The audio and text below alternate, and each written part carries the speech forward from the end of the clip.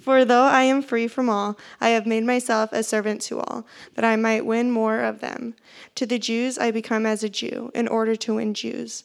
To those under the law I become as one under the law, though not being myself under the law, that I might win those under the law. To those outside the law I became as one outside of the law, not being outside of the law of God, but under the law of Christ, that I might win those outside of the law. To the weak I become weak, that I might win the weak. I have become all things to all people, that by all means I might save some. I do it all for the sake of the gospel, that I may share with them in its blessings. Do you not know that in a race all the runners run, but only one receives the prize? So run that you may obtain it. Every athlete exercises self-control in all things. They do it to receive a perishable wreath, but we an imperishable. So I do not run aimlessly. I do not box as one beating the air, but I discipline my body and keep it under control, lest after preaching to others, I myself should be disqualified. This is God's word. All right. Years ago, I heard a message at a conference. This is when I was 18 years old, and some of you have heard my kind of youth conference big change of life story. Well, this is 2 years after that. I was kind of a junior youth leader at my church, and there was a pastor there speaking, and I remember three things very distinctly that he talked about. He was a very, very animated, strong African-American pastor, and he had this moment where he was just really, really into it, and he was talking about how God cannot lie. And he turned to us and he said, "Do you know what this means? If the Lord said pink elephants in this room, they would be there." And I was like, okay, I don't know. So I remember that, pink elephants. If God said it, it would have occurred. He cannot lie. That stood out from back when I was a kid. The other thing he talked about was that people from his church in their neighborhood had begun going to the strip clubs that were plaguing their neighborhood and calling people to leave the clubs and go back to their husbands and wives and stuff like that. And I remember thinking, that's amazing. And then he said this thing that some people were called to give their entire lives, even their careers, to ministry. And when he said that, something perked in me where I was like, I think I'm feeling this. Okay. So I was like, I think I should do that. I don't think I should be going to the strip clubs personally. And that pink elephant thing was awesome. Those are my big takeaways. So I came home to my small church here in Tucson in the Amphi neighborhood, and to their credit, I think I've told some of you this before, I got up to give a little report after the youth conference, and I said, I think I'm supposed to be in ministry, so if you have a job, I'd really like to go ahead and start. And they gave me one, which is shocking the more I think about it, looking back. They gave me a job doing some very random things. I was the bongo player. I took attendance for every service. I did announcements. I basically was, what John Simon was last year, right? So we don't make him play bongos. And I cut the grass. And usually when I was out working on the facilities, doing that kind of stuff, I started to bump into a lot of the kids in the neighborhood. So this church, if you know anything about the Amphi neighborhood, there's Amphi High School and Amphi Middle School. They're not across from each other, but if you were to walk straight out of those two into the neighborhood, the place where the line of people from Amphi High and Amphi Middle School would meet would be where our church was.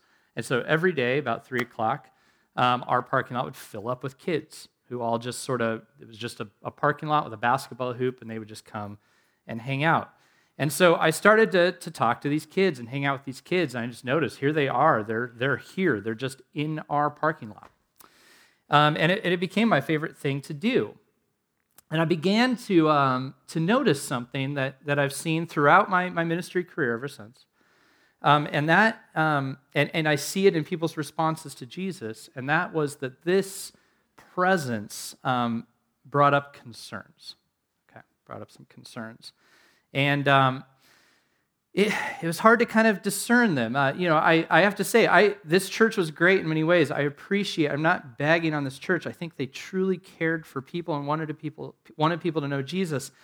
But there were these concerns that came up as soon as the neighborhood kids started getting access inside the building. I remember one time I let one of them in to use the restroom, And somebody talked to me and said, you really shouldn't be letting them in there. I said, they had to go to the bathroom. What's up? And they said, well, it doesn't really look appropriate for there to be like a kid in a building and you're there. And I said, but I stayed outside. Yeah, it just doesn't seem appropriate. Why? What's up with that? And then some of them started to come to church, and when I got a little talk, it was like, hey, they're just not really respectful. One of them had their hat on. I said, this kid has literally never been in church his whole life. That's what we're gonna go after, is his hat? And then the worst one was there was a group of Hispanic leaders that actually had been like leading in the area for a while, and they had a little group as well from the community, and they wanted to use the church building on Sunday nights, and one of these same people stood up in the middle of a meeting and said, I really don't think our carpet is able to handle the wear and tear that these people are going to bring on it. And 18-year-old big mouth me stood up and said, so Mexican people harm carpet more than we do? It's like, is that what I just heard? Right? And he started to, but what is this? What is the problem here, right? It seemed as if these concerns were somehow keeping our group insulated from the people of this neighborhood who had deep needs, and they were a mess. I mean, there were issues, right? Like kids who'd never been in church, people who didn't know how to, what the rules were inside of here. But these were people that had needs and they wanted to be served, and it began to feel like that these concerns were coming up without any solutions, and that maybe we just didn't really want to deal with people that didn't fit our church, truthfully.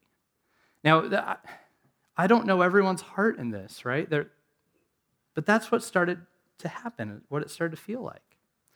After that, I worked in some churches where it was very different. This is not a critique of the entire church. It's just one experience I had. I worked in the Salvation Army, and there it was like anybody come in, no matter what you were dealing with. The church I worked at in Chicago, when I lived and worked in Chicago, same. Everybody come in, no matter what was going on.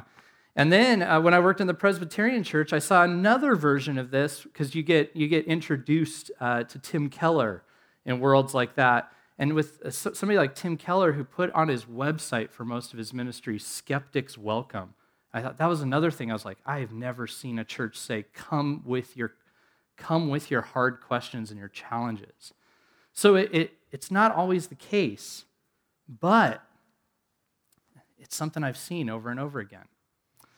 Now, I don't want to just critique the church for not being like welcoming. I think we need to be faithful. So we have to ask the question, as they say, what would Jesus do in this situation? And I think we know. I'm gonna anchor in our text for this evening, which is verse 21 from 1 Corinthians 9, but also Luke 15, okay? And Luke 15, here is where we find Jesus. If we want to ask the big question, what does Jesus do in these situations? It says, now tax collectors and sinners were all drawing near to him, and the Pharisees and the scribes grumbled, saying, this man receives sinners and eats with them. So he told them this parable. And the parable that's coming, we'll get into it a little bit, it's kind of a triple parable about the coin, the lost sheep, and the prodigal, right? And many of you might be familiar with that. But this is a recurring theme for Jesus. He receives sinners, and not only he eats with them, which means he's spending extended time. He's in their homes, right?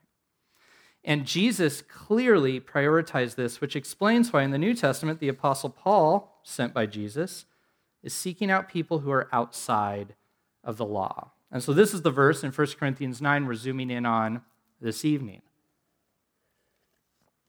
To those outside the law, I became as one outside the law, not being outside the law of God, but under the law of Christ, that I might win those outside the law. And I want us to walk away with an understanding of who these outsiders are, what it means to be under the law of Christ. That's a key piece of the scripture. And then what we should expect when engaging with outsiders. I actually think that is something we really have to think through as a church. So who are the outsiders Paul is talking about? Paul here, he's giving us a pattern for mission. That's something that I was working out over the last couple weeks. He's giving us a pattern for mission. He's showing us, here's how I have done this. As I mentioned a couple of weeks ago, this is in the context of the Corinthian church asking him a question, especially one about meat sacrificed to idols, and he's taught them how to engage that question. He doesn't clean it up and say you do it or you don't do it. He gives them his missional objective, which is that people would be won over and that you would sacrificially lay down anything that got in the way of that. That's what his missional teaching to them is. It isn't which one is right or wrong. It's what would you do to win somebody over? That's the big question that he poses. And he kind of doesn't clear it up, but he gives them that objective and he teaches them that, right? Now, Paul has been developed, he's grown up in Jewish context, so for him, when he went to the Jews, as we talked about last week, that was an easier move for him. That was one that he understood. This was going home, right? This was going home. And it didn't always go well for him. It was difficult. But here, especially in the case of a city like Corinth, Paul is teaching us what he did when he went to places that were not so familiar. Places like Corinth itself, where people were, what we might call today unchurched. But he isn't just talking about unchurched people. He says people who are outside the law. So to really work this out, we have to ask, what does it mean to be outside the law? It can't mean civil law. Paul is not talking about them being outside of the civil law of Corinth. Elsewhere, he tells people very clearly to obey the governing authorities. He would not say that. That isn't what he's talking about. It wouldn't be talking about outside of the laws of kind of reason or something like that. It's very specific. It means the law of God. And I want to work out just for a second for you what that means, because I think it's a little unclear to us sometimes. The law of God, in their minds, what he would have been talking about, is revelation from God. This is a really important little piece for us to understand. It has its origin in God. It's God revealing his character and his will to people. And this is huge. Think about this. Just imagine this for a second. If there's a God who cares for people, wants to engage with people, you would assume that God would do something in order to let the people know who he is and what they need to do, that the God would communicate. And that's exactly what the Bible is saying that has happened and that God has done. That God didn't just leave us hunting, that God has, at the right time, delivered down intelligible information that we can look at and say, that's who God is, and this is what I do in response to God. This is how I approach God. This is how I worship God. This is how I please God. This is how I'm reconciled to God. So the law is God's self-revelation, his attributes, his character, and the appropriate response to him. And so when Paul says these people are not under the law, he cannot mean they're not accountable to God. That can't be what he means, because elsewhere in Romans 1, he teaches that creation itself makes God perceivable enough that everyone is accountable to the truths creation declares. So he's not saying that not being under the law means they're not accountable to God's law. They just must have some misunderstanding of it or a lack of understanding of it. Romans 1 says essentially that God is the creator and we are the created ones. That's a huge statement. That challenges us to the core. And it arranges us under God as being accountable and dependent and owing everything to a good God. And Paul in Romans 1 basically says, you can just perceive that from looking around. You can see the complexity of creation. You can see the purposefulness behind it. You can see the depths of what's going on in it, and you have to grapple with these questions. And the reason the idea of like an utterly chaotic universe feels freeing to us is because it gets us out from under that idea, okay? Except it also gets us out from under the idea that our lives might have meaning, or that we could actually belong to something that matters, or that there's any form of truth that we could anchor in it. It also gets us out from under that. Paul also could not be saying that people aren't generally accountable to God, because he here is teaching people to be on a mission to have people reconciled to God. And you can't be reconciled to God unless you're unreconciled with God. So you must have accountability to God, be unreconciled from God, and need reconciliation for Paul to even be having this conversation. So everyone is accountable to God's law by nature of being a created being and not the Genesis being who God is. But some people may still not see themselves as under the law. So what does that mean? What would it mean to be under the law? Here are a few, or not under the law. Here are a few ways I think we could understand this. Some people have taken themselves out from under the law by rebelling. So some people might say, and I have been with people as they've said these types of things. They'll say, God says this, and not everybody doubts that. There are people who legitimately look. I say, God says I must forgive my brother. I don't want to, and they don't. That's rebellion. That's saying, I see what God's law is. I don't want to do it. I don't care. And people say that when you get down deep. The other would be people who fail.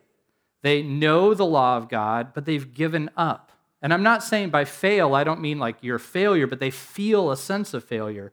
And there are people within Christianity or even outside who have this sensitivity to their responsibility to something and feel all the time like I'm failing.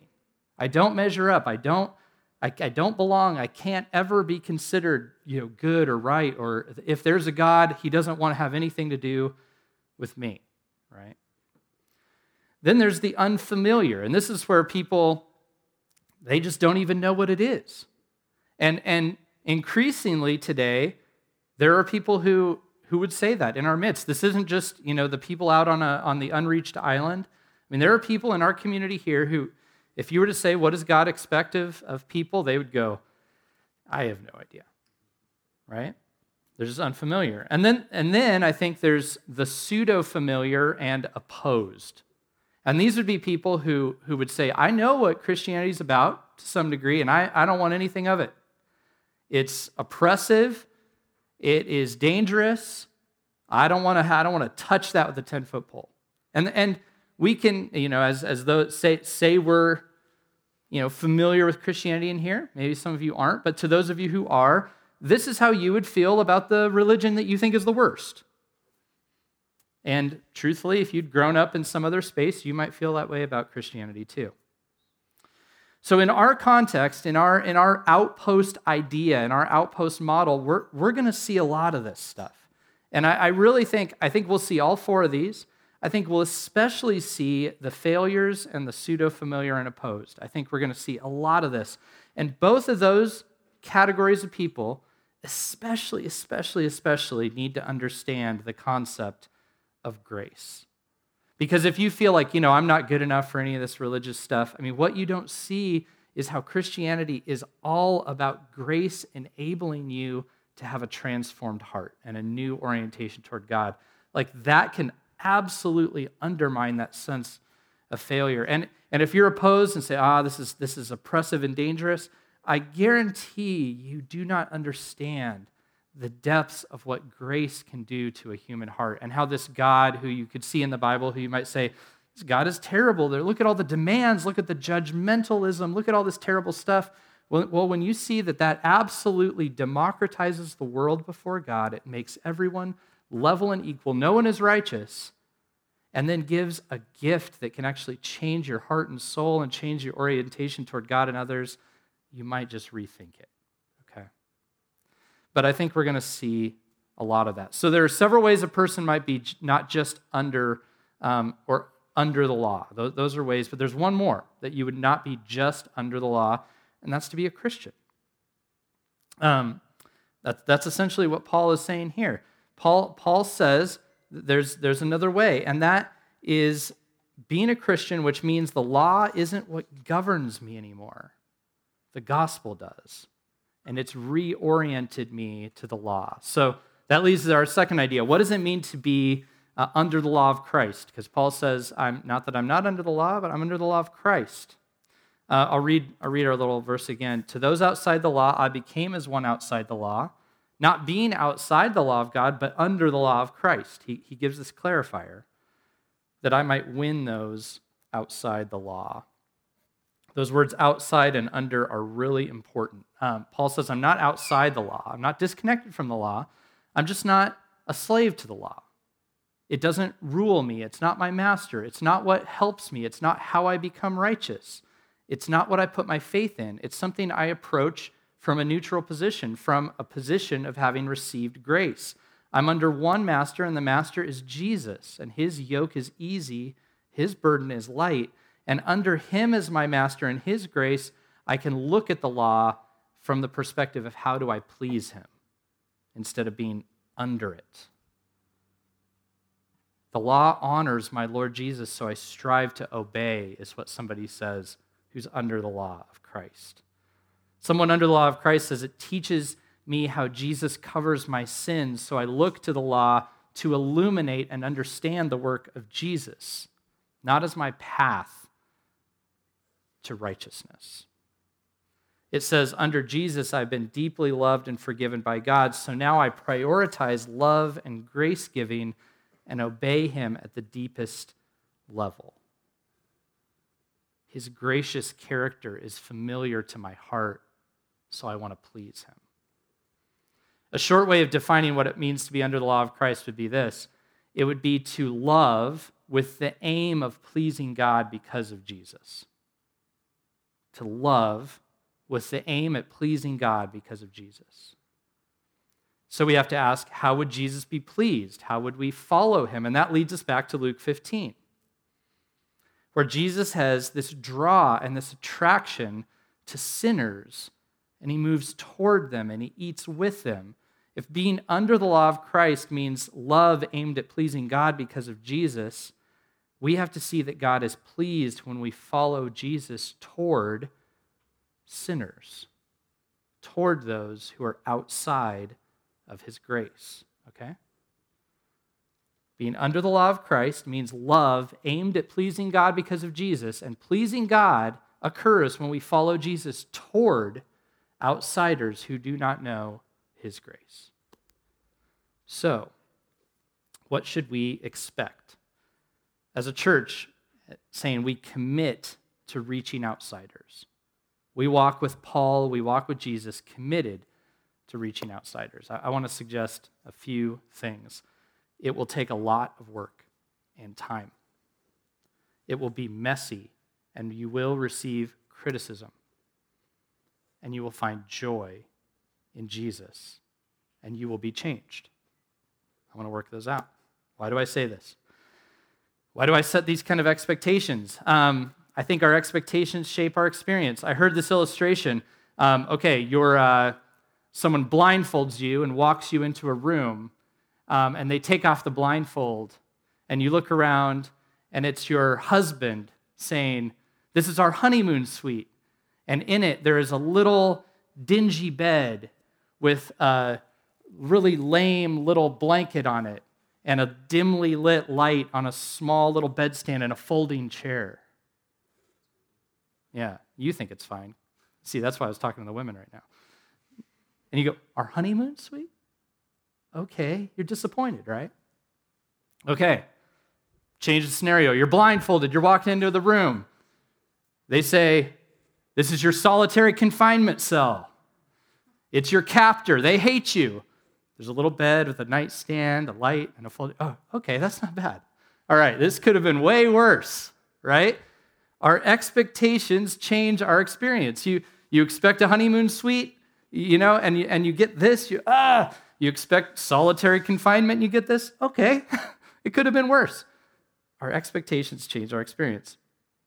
I try to be very clear with people moving toward marriage in our church. Some of you have experienced this with me, because I say this marriage you're going into is preparing you for God, and it's teaching you the principles of the gospel. So expect some things. Expect conflict.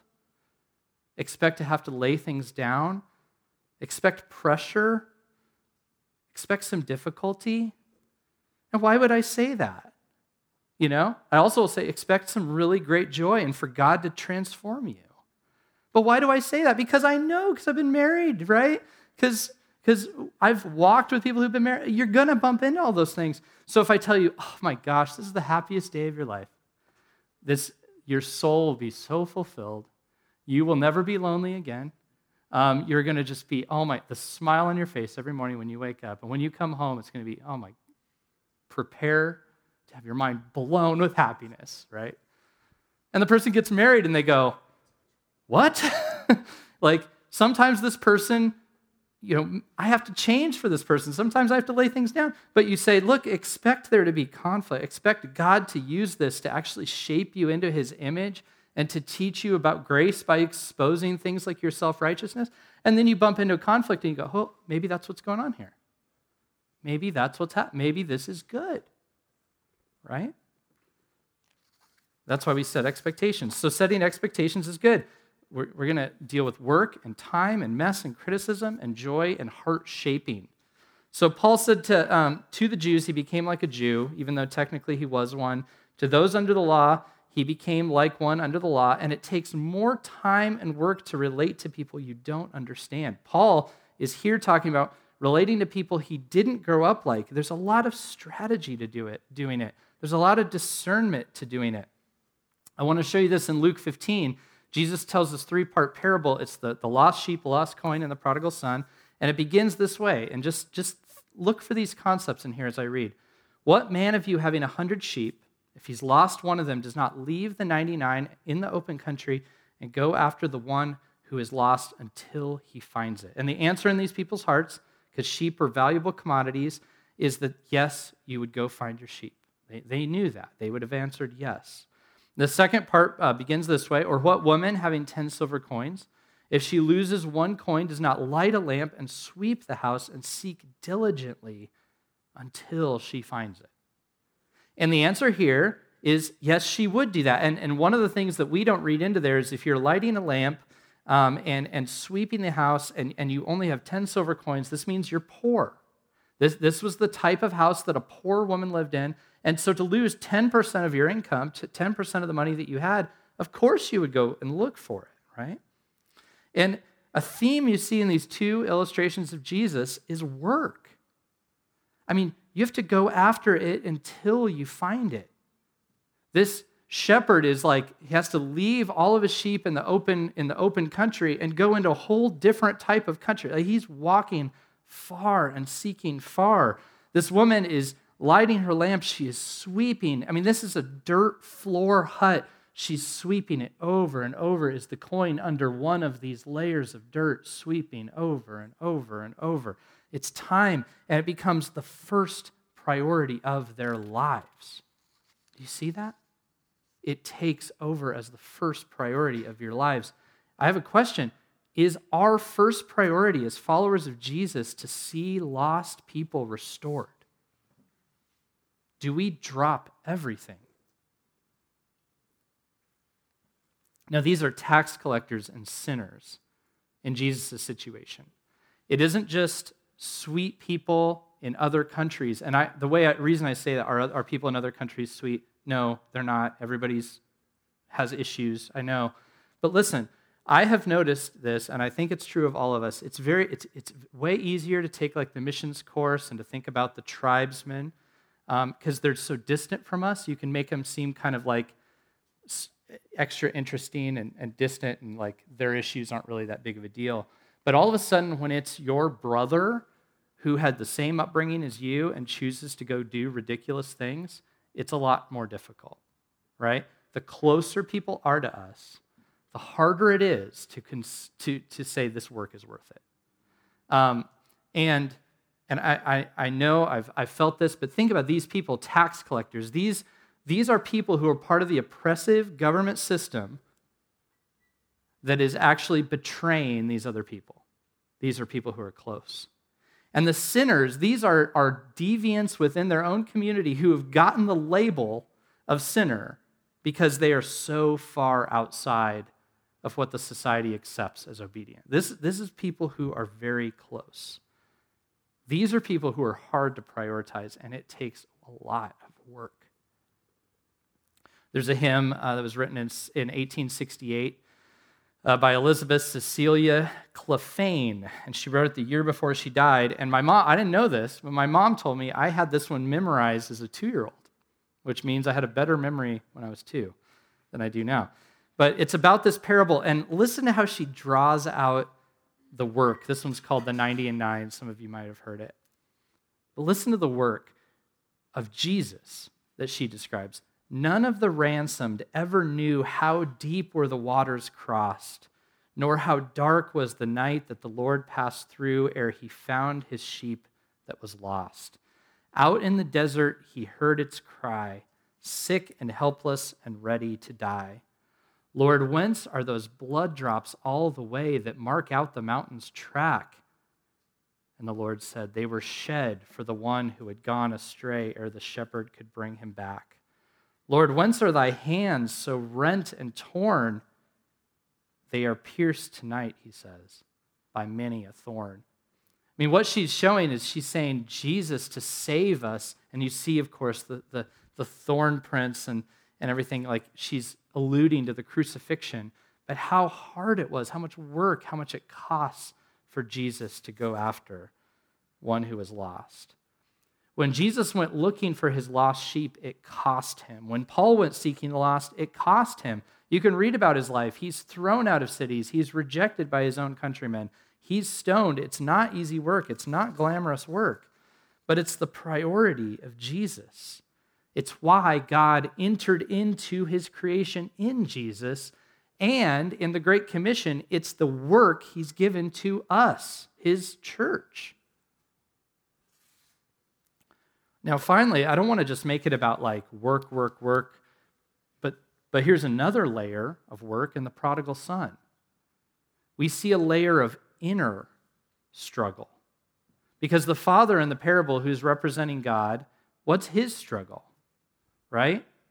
Any parent whose child rejects them, rejects their wisdom, and wastes their resources feels things.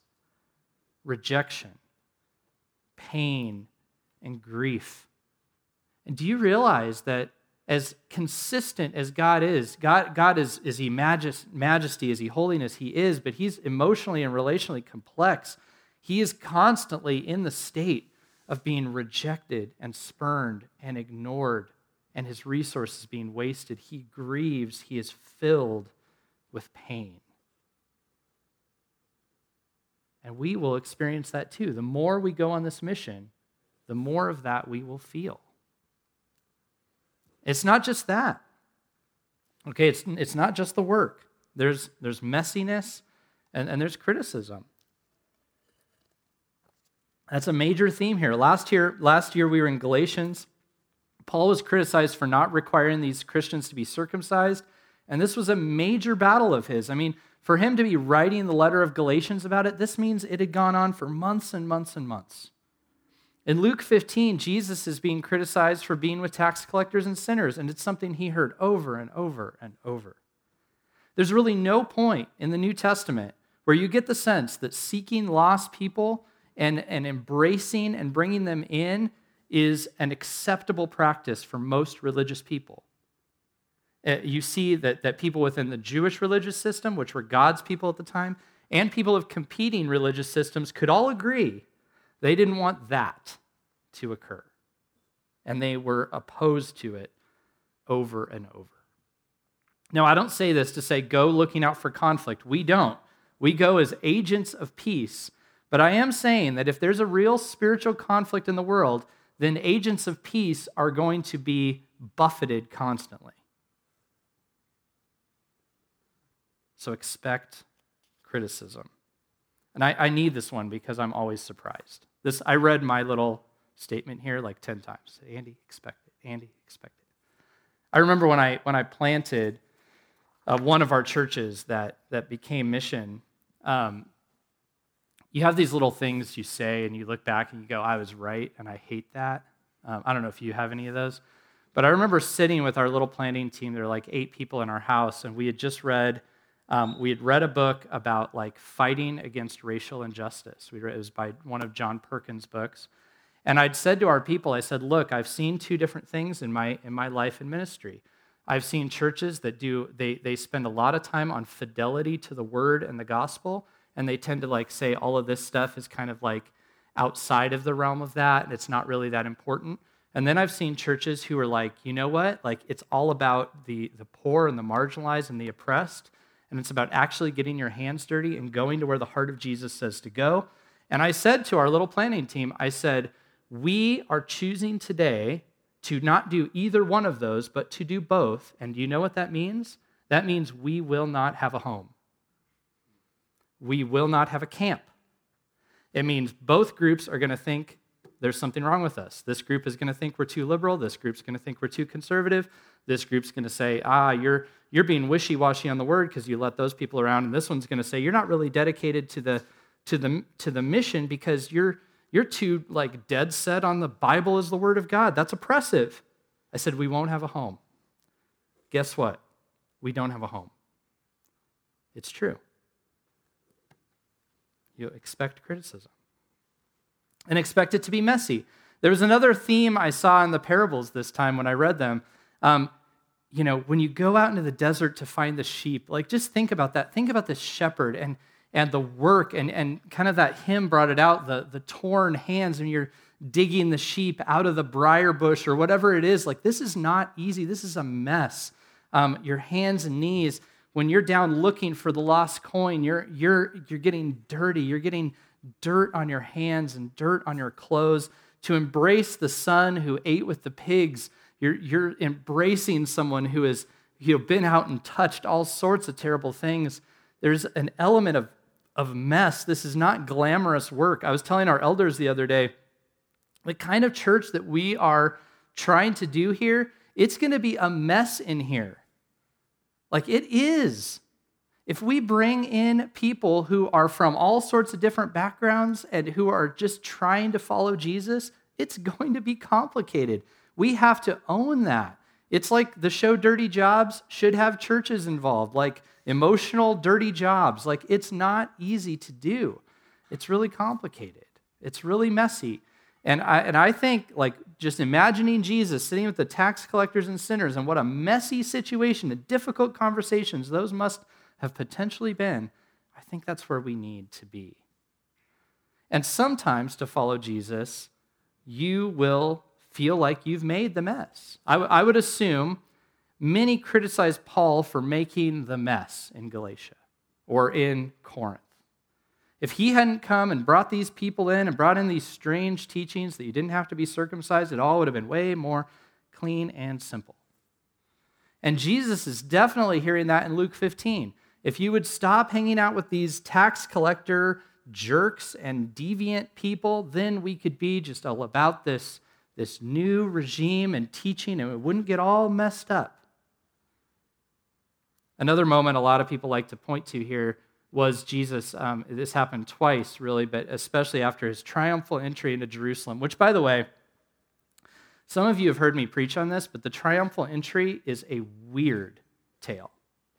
Because what you have to understand is triumphal entries were regular in their day. So Pontius Pilate, he would ride in to the front gate of the city, and when he would come back into the city, it would be a triumphal entry. He would ride in on his horse. People would gather on the sides, and they would swear their allegiance to him and hail, and they would do all this stuff. That was a triumphal entry. This was a normal occurrence. Jesus rides in to the back gate of the city on a baby donkey. Now, that's like weird. That's like, okay, if you saw the president of the United States roll in with his like black SUVs and he rolled up right up to the Capitol and you were like, hey, check this out. And you like bought a car that burned oil, like a 1978 Ford Pinto with a broken window, and you sat on top of it and raised your hands and drove up to the back door of the Capitol building and had a bunch of your friends yelling, "He's the man!" Like that'd be weird, right? Like people would be like, what are they trying to do and say?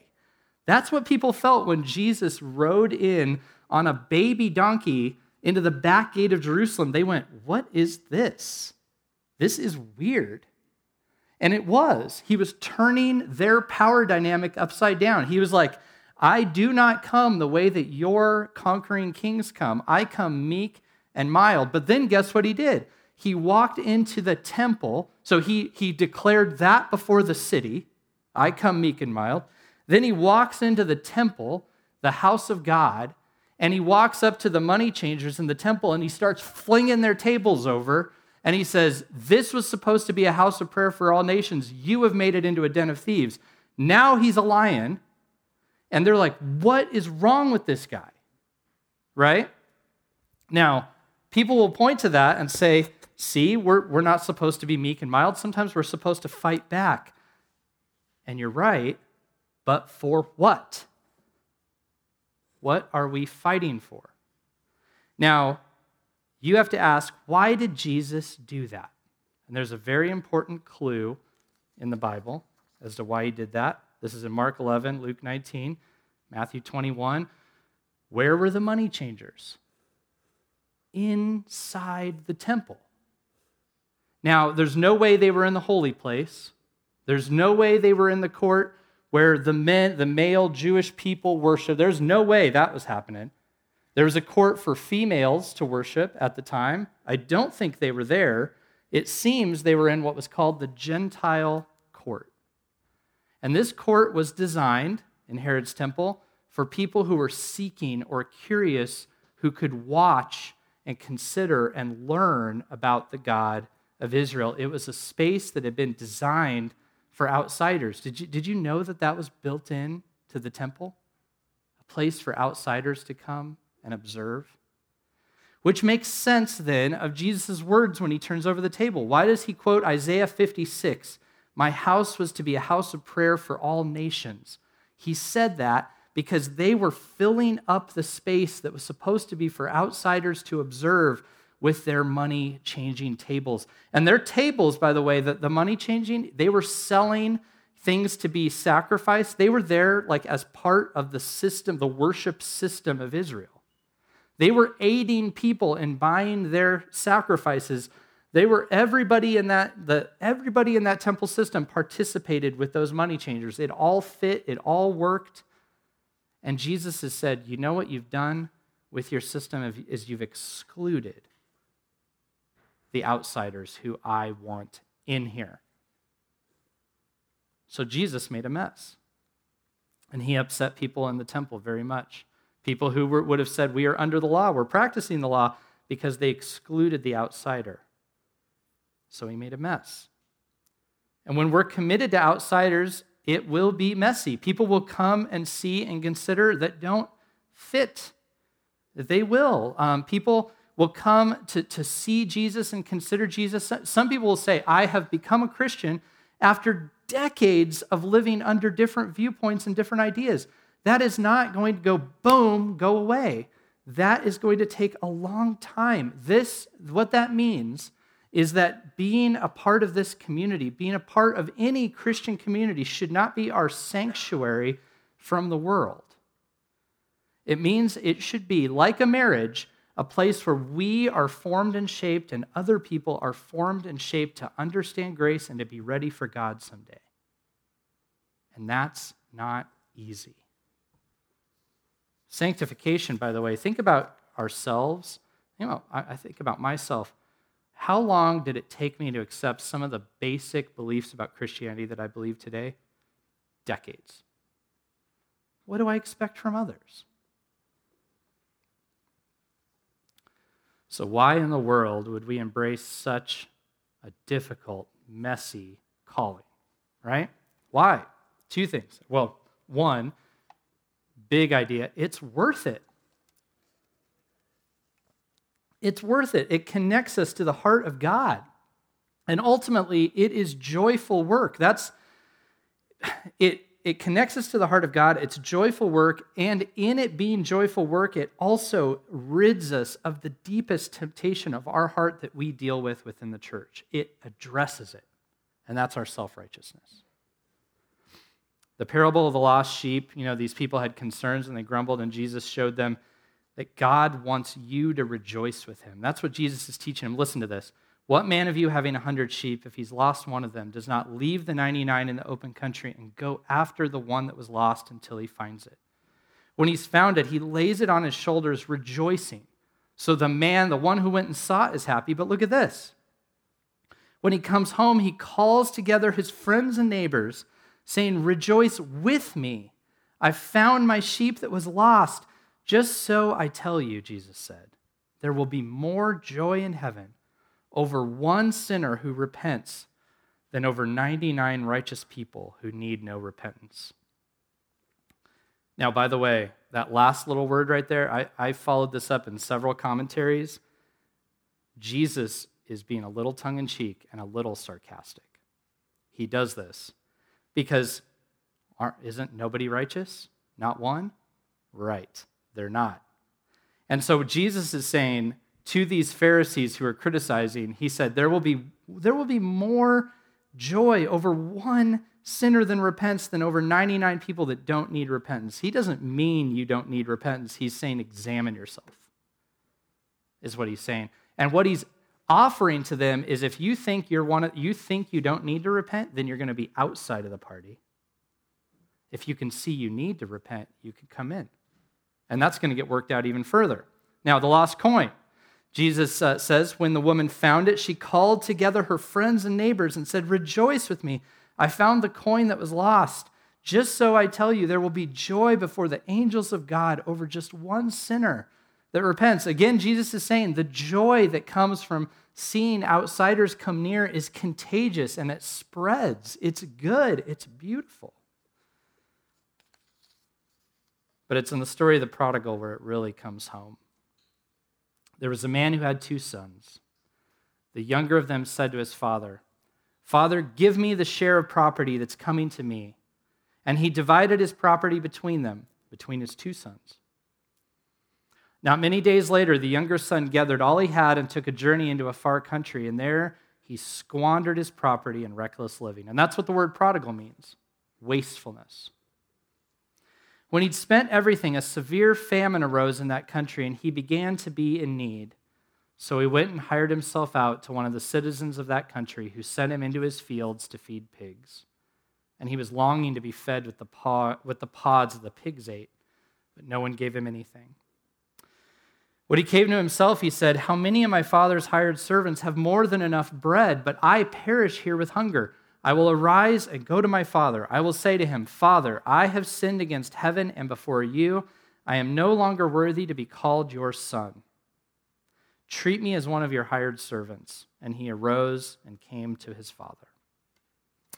But while he was still a long way off, his father saw him and felt compassion and ran and embraced him and kissed him. And the son said to him, 'Father, I have sinned against heaven and before you. I'm no longer worthy to be called your son.' But the father said to his servants, 'Bring quickly the best robe and put it on him. Put a ring on his hand, shoes on his feet. Bring the fattened calf and kill it, and let us eat and celebrate. For this my son was dead and is alive again. He was lost and is found.' And they began to celebrate." This is beautiful, right? This father's love and joy that is shared with everyone around him in celebration. But here Jesus turns to teach the church. Listen. Now his older son was in the field, and as he came and drew near to the house, he heard music and dancing. And he called one of the servants and asked what this meant. And he said to him, "Your brother has come, and your father has killed the fattened calf because he's received him back safe and sound." But he was angry and refused to go in. His father came out and entreated him, but he answered his father, "Look, these many years I've served you, and I've never disobeyed your command.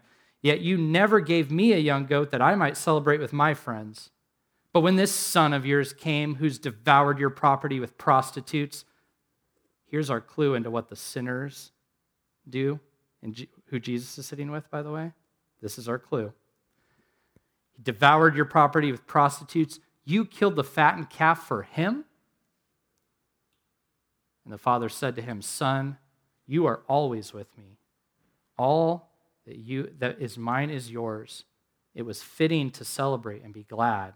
For this your brother was dead and is alive. He was lost and is found." Right?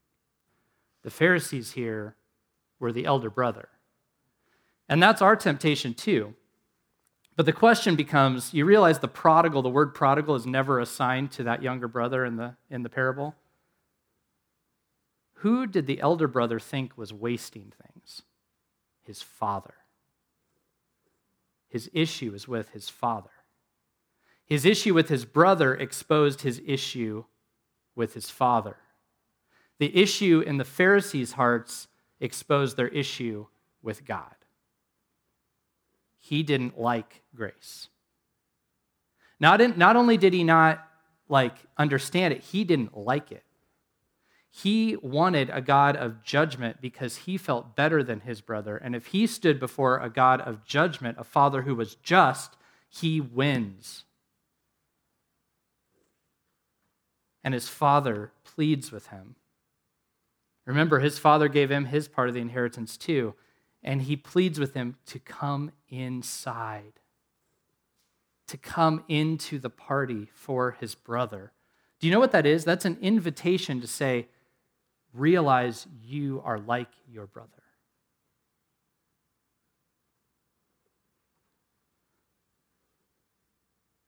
Come inside. Be about the saving mission of the gospel with me. Be about grace giving with me. And repent of your self-righteousness. You might say to yourselves, I don't know what to do with all this, but I want to know what the will of God is actually in my life. I just want to know what I'm supposed to do. You know what this is telling us? The will of God is that his lost people would be sought and found as a first priority. If you do that, your sense of understanding the will of God will go up. You say, I want to feel close to God. I don't know about all this reaching other people. I just don't even feel like a sense like I'm close to God. I don't know that I have this connection. Then mourn for and seek the lost to bring them back home. You will find yourself walking the same road Jesus walked, sitting with the people who Jesus sits with. You will feel connected to your Father. You might say, I don't know who I am. I want to find myself. I want to find meaning and connection in my life. And Jesus says to us, then lose yourself for the sake of others, and you will find yourself. Look at how hard you are to forgive and stop worrying about being righteous. Just accept it and experience being an object of my grace and walk with me and give grace to others. Our prodigal God is utterly wasteful with his grace. He gives it out to anyone who will take it in ever-increasing measure, and it brings joy to his heart when he sees them entering into his love. And that's how all of us are here. That's how all of us are here. That's what that story about the prodigal, about this son was about. That really, truly, the most darkened soul there is the elder brother. If he could just see it, he could come in. And in Jesus, and because of his death for our wastefulness, everything that God has is ours. And we are invited in, we are included, we are safe, we have hope. That's what coming to this table is all about. It's saying you're invited, that God utterly wasted himself to give his riches to you. You're invited. So today, as you come to the table, I want you to imagine this. For those of you who believe and say, I believe in this Jesus and what he's done for me, I want you to think about on the way up what he did for you, and on the way away from the table, what you are carrying out to the world. And especially to those close to us who are difficult. Because this is not just about us. We're called to it so we can take it and waste it to his glory.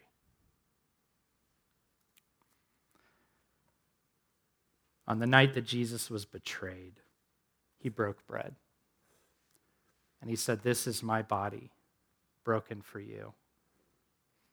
And he took the cup, He said, "This is a new promise to you in my blood. Whoever drinks it is included. It's for the forgiveness of many." His blood has been poured out. His body has been sacrificed so that we could be included. Let's bring more people to the table. That's our calling. Before we approach the table, we're going to have a time of confession. I want us to come before God and just say, really think about this. What is it that keeps me from carrying the gospel to outsiders? Bring that to Jesus. Just lay it before him. Just ask, what's getting in my way? And ask for his help. And confess sin around that if you need to. Whatever you need to do, knowing when you confess sin before him, he's generous, he's faithful and just. He lavishes out forgiveness over and over. So bring everything to him. I'm going to pray for us now, and then there's going to be 2 minutes of silence for confession. Mike will bring us back in with music, and then I will distribute the elements at the table. And I really do encourage you, think about what he's done for you. Think about how you carry it out. Let's pray. Father, your love is so generous to the point of being utterly wasteful in our eyes. It's really incredible that all of us are included. It's really incredible that you would accept any of us. We're not better than anyone out in our culture. There's millions of people walking around who never grace the doors of a church, who never look to you, and we are so similar to them. God, humble us before you. And also give us a passion to see your name proclaimed and to see your grace lavished out, even wastefully. May we be known for giving out too much grace. May we be known for being so shaped by our love for others that we're exhausted by it. May we be known as a church that is messy because so many people are asking their questions and working out their salvation with you. Please work in our hearts so that can be true. And lead us now as we pray.